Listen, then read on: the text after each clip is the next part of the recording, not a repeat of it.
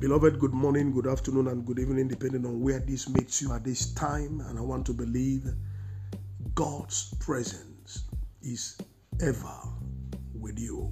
As I welcome you to this day's Covenant Devotion broadcast of the 12th of December 2022, and our focal text for devotional thought these days anchored on the book of Philippians chapter 4 verse 19. And the Bible says, "And my God will supply every need of yours according to his riches in glory in Christ Jesus." This is a prayer scripture and much more a prophetic one, because it attests to what God, or the expression of God towards his expectation of his children. God expects that you and I here will be an extension of his hand to kingdom assignments and commitments. God expects sacrificial living. God expects that every believer, true child of God, indeed would lend a hand or support to the project of the kingdom expansion. And when we do, God in his magnanimity, God in his riches in glory will open the treasure store of heavens to meet the needs of such an individual.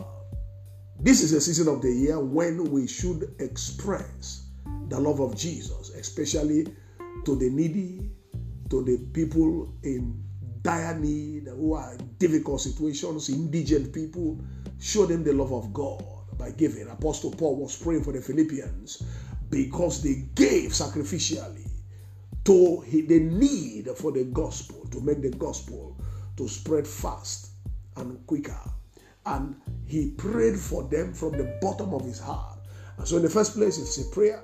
And in the second place, it attests to God's intention to bless his people who are connected to the source. God's intention to maintain the supply from the source to those who are connected to him and who have need.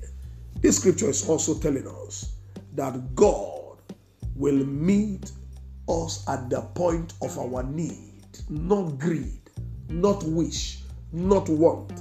God responds to needs.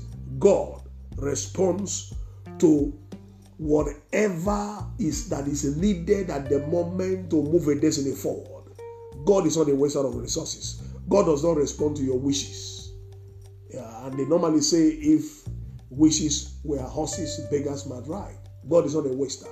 But know that as long as you are committed to the things of God and you put your hand in that plow and you are living sacrificially towards the expansion of the kingdom, he says he will meet you at the point of every need. So there is no need of your life that God will not come to supply. And so, child of God, it is important for us to understand that God does not and will never owe any man. He responds divinely to every Christian commitment to kingdom needs and achievement and advancement. Thus, every selfless and sacrificially living believer unto God's commands and expectations of his children will be certainly attended to by the heavens in his or her hour of need. Note that whatever seed the believer sows will produce its kind of fruit in due season. In other words, God will mete out to the believer with the same measure of love he or she has displayed. Note also that God will in this wise only supply the believer's need or needs, and never his or her greed or want or wish, according to his riches in glory. And by this revelation, therefore, I step into the office of the prophet, and I prophesy over your life and your destiny prayerfully and powerfully by the unction of the Holy Spirit. May you be always and promptly favorably disposed towards kingdom commitments and assignments to your advantage in the name of Jesus. May you be a channel of divine passion and provision for his kingdom's sake in the name of Jesus. By your hearty response to covenant expectations, may God also supply every need of your life and situations according to his riches in glory in the name of Jesus. May your testimony be complete and continuing in him in the name of Jesus, and may your supplies never run out as long as you are connected to him, the source, in the name of Jesus. And so shall it be, for in Jesus' most wonderful name I have prophesied. Amen. I still remain Darlington Amani, the lead pastor, New Revelation Baptist Church, number 8, Ashabiko Street, Agedingbi, Ikeja, Lagos, Nigeria. Have a wonderful new walking experience. May the Lord bless you mightily. Shalom.